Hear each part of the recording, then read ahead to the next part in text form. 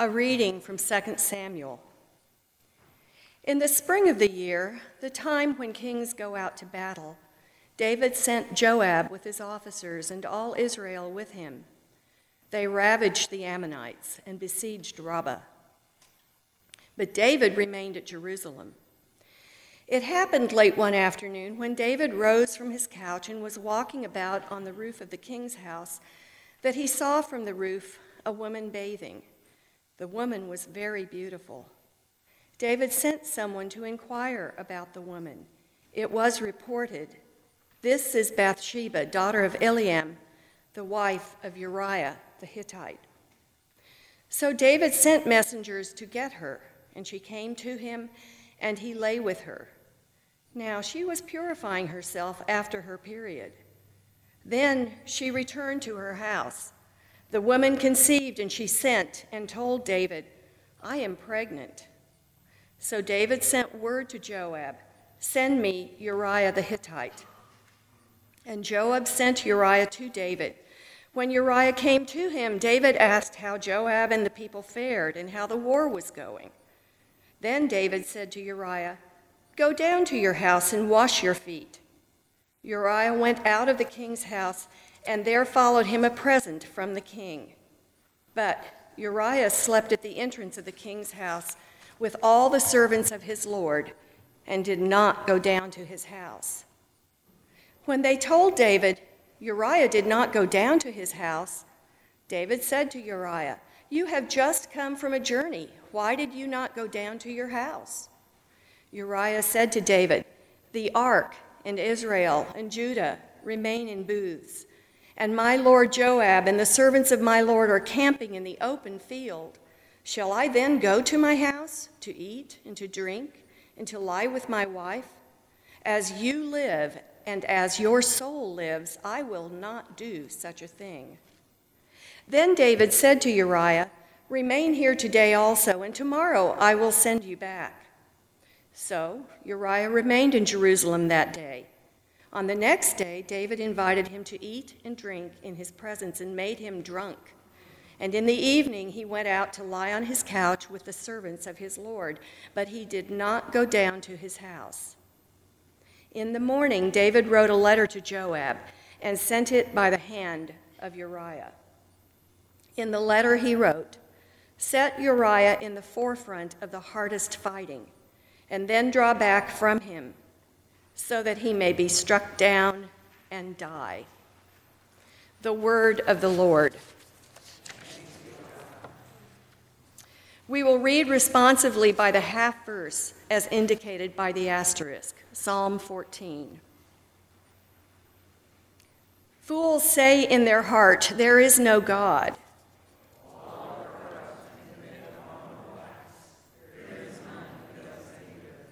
The Lord looks down from heaven upon us all.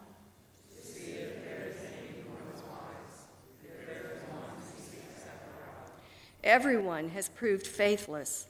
All alike have turned bad. Have they no knowledge, all those evildoers?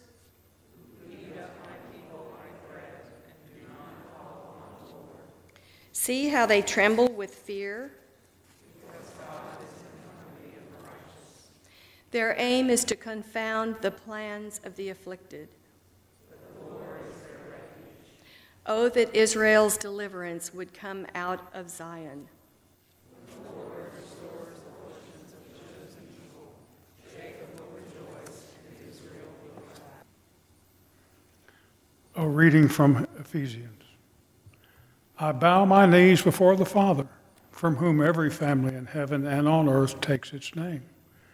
I pray that according to the riches of his glory, he may grant that you may be strengthened in your inner being with power through his Spirit, and that Christ may dwell in your hearts through faith, as you are being rooted and grounded in love. I pray that you may have the power to comprehend with all the saints what is the breadth and length and height and depth, to know the love of Christ that surpasses knowledge, so that you may be filled with the fullness of God.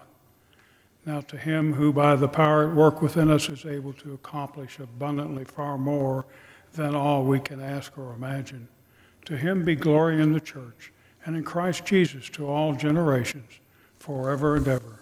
Amen. The word of the Lord.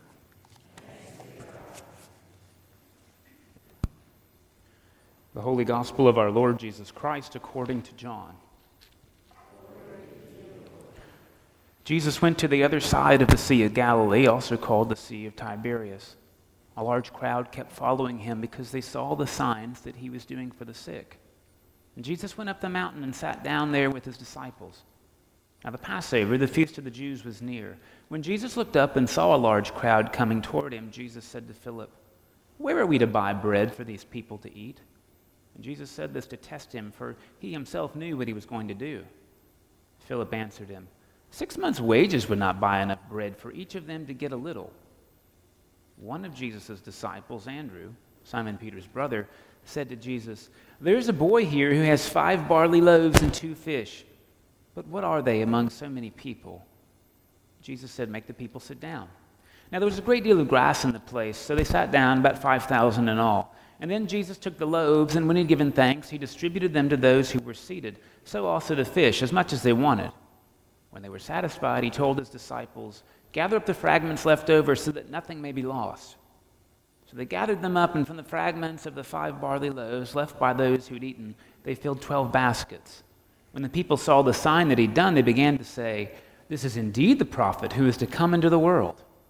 When Jesus realized that they were about to come and take him by force to make him king, he withdrew again to the mountain by himself. When evening came, his disciples went down to the sea, got into a boat, and started across the sea to Capernaum. It was now dark, and Jesus had not yet come to them. The sea became rough because a strong wind was blowing. When they'd rowed about 3 or 4 miles, they saw Jesus walking on the sea and coming near the boat, and they were terrified. But he said to them, "It is I, do not be afraid." And then they wanted to take him into the boat, and immediately the boat reached the land toward which they were going. The Gospel of the Lord.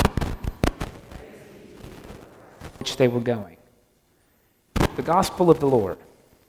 Praise to you, Lord Christ.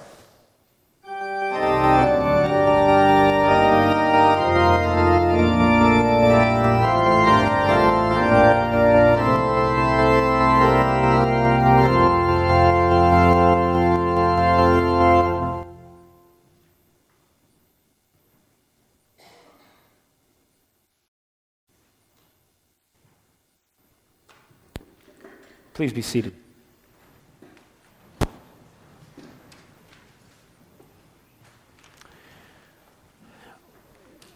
There's a really large piece of art in the hall on your way in. It's one of these big hanging faces. Maybe you've seen it. It's covered with little coins. And we got to hear when the artist Ludmilla set this up, her work she doesn't call icons. Icons refer to these traditional images here that have that gold leaf, which is meant to represent God's light all around them. She's inspired by them in her work, but she doesn't call them icons. They're reactions to icons. This piece has 2 really large eyes. Icons always have sort of exceptionally large eyes. Traditionally, it's the understanding the eyes are the gateway to the soul, and so the icons are really meant to be God looking through you, looking into you. The piece with the money was Ludmilla's understanding. It was her idea to represent greed. Here are God's eyes and all of this money, and it was a commentary on, in God's name, taking from people as a church, as an institution, as a government, as a society, ways we do that individually. She called the piece greed. And in that sense, those eyes maybe are judging. She was giving a tour one day, and she hadn't described the piece yet, hadn't named it. And on the tour was a Russian Orthodox priest. And before she could say her vision for the piece, he said, "What an incredible tribute to generosity. This represents all those widows in Russia during the former Soviet Union who gave a pittance, the kopecks that they had, keep the church operating. He thought the peace was called generosity. And he thought those eyes were God's eyes of gratitude. It's interesting to hear that story from her, how different people approach the art that she made. I think it's probably one of the reasons she tries really hard not to tell you what the work means, but allow it to have a meaning for you. This is sort of an interesting piece. The money on that piece is essentially worthless. If you went to Italy before the EU, it's like a lira. I sort of remember, 10,000 lira is $1, and so it's like a lira, a rupee, a peso 20 years ago. That piece, I want to suggest to you, might be the hinge between our readings today that are just, they seem really discordant. Right, so the gospel story is really one of these great stories. The feeding of the 5,000 is the only miracle that Jesus does in all four gospels. It's the only one. And in John, it's the only one that has a little boy offer stuff. And sure enough, this little boy does what children are so great at, right? He doesn't realize that his help won't solve the problem. He takes these little loaves, like, imagine he's got 5 Ritz crackers. He offers his 5 crackers to 5,000 men. The word in Greek says 5,000 men. It doesn't include women and children. So there's at least 5,001 people there. He's the one kid at least. He offers his little fish. Please don't think he's gone marlin fishing. Think of brim. He's got a Lunchable. And he offers that in sort of, we don't know his motive, but I just think it's helpful to think that, children can be ridiculously generous. He offers it up. And sure enough, interestingly, Andrew is not so cynical. I guess he says, what good is all this going to do with 5,000 people? But he thinks it's worthy enough to mention, hey, somebody's offered something.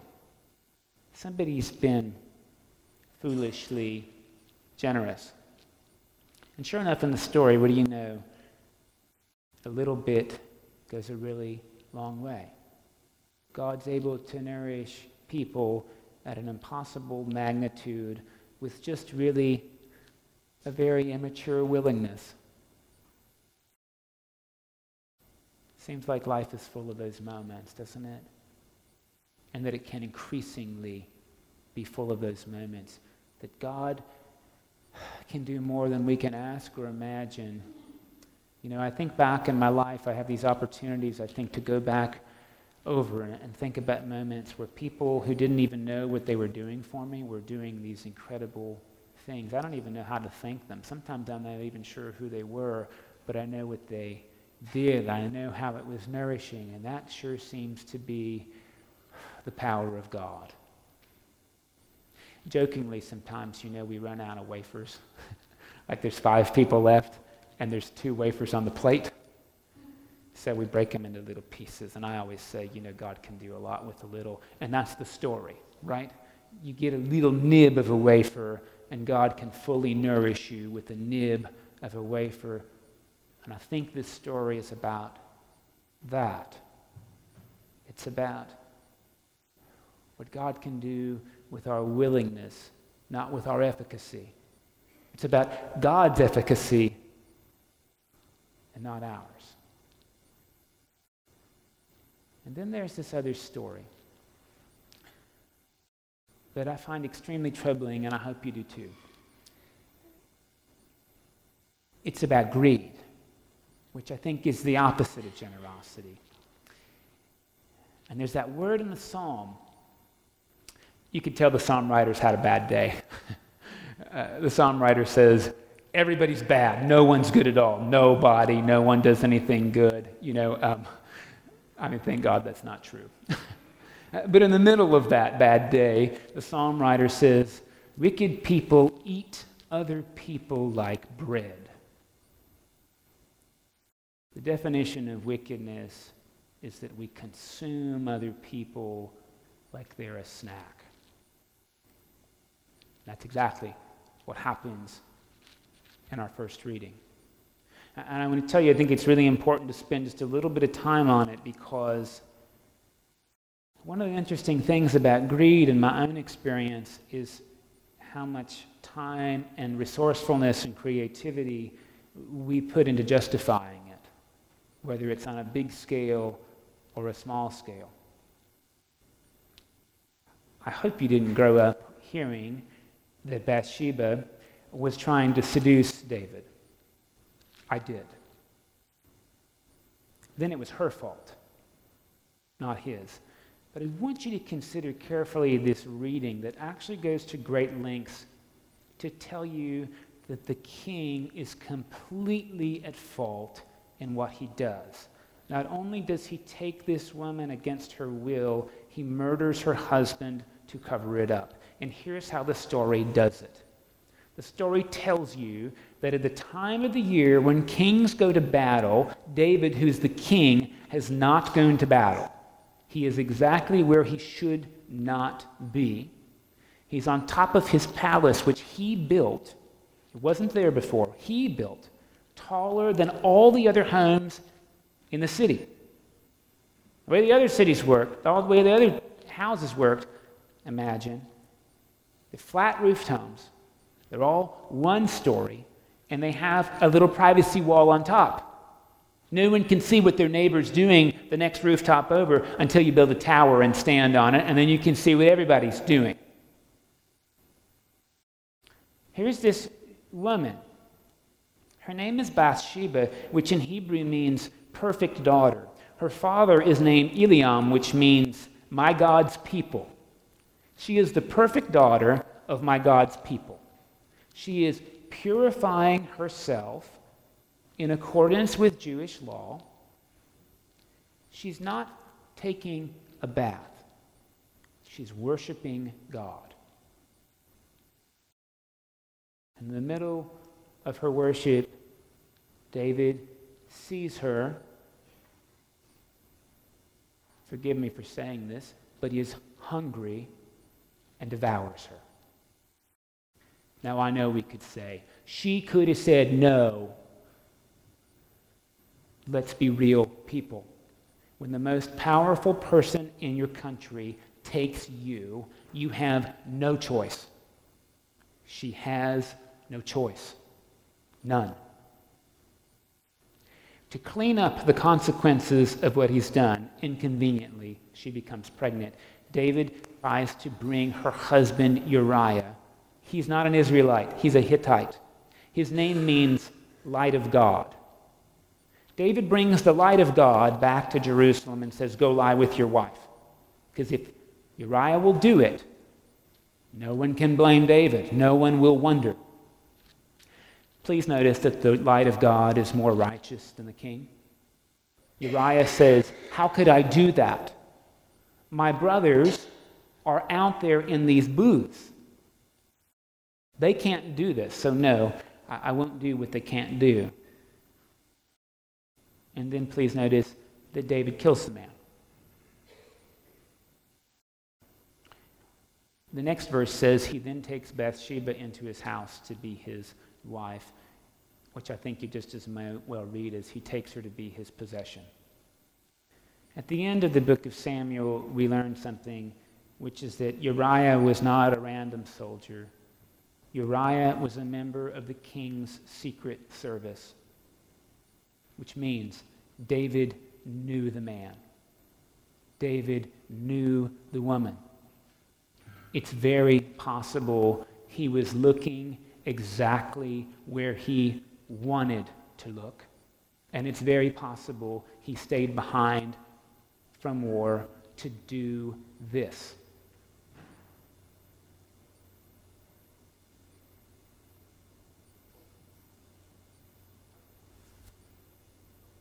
He utterly consumed a woman and her family.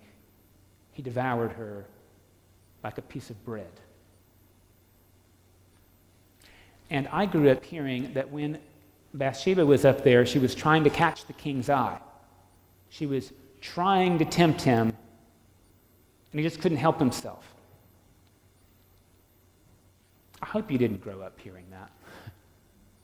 But whether you did or you didn't, that narrative is told. And what it does, of course, is it normalizes our greed and says, you did that to me. I mean, after all, we went another step and we said, men just have this sex drive, and if women just didn't tempt us, it wouldn't be a problem. Sort of a bizarre thing to consider, isn't it, right? We also have a drive to go to the bathroom, and we know not to do that publicly. We know there's an appropriate place to do that. There's an appropriate way to do that. We all get thirsty, but I have never seen somebody get up and drink out of the holy water font, because we know not to do that, right? We know there's appropriate ways to meet that need. Here is someone who has thrown appropriate out the window because he can. Because he can.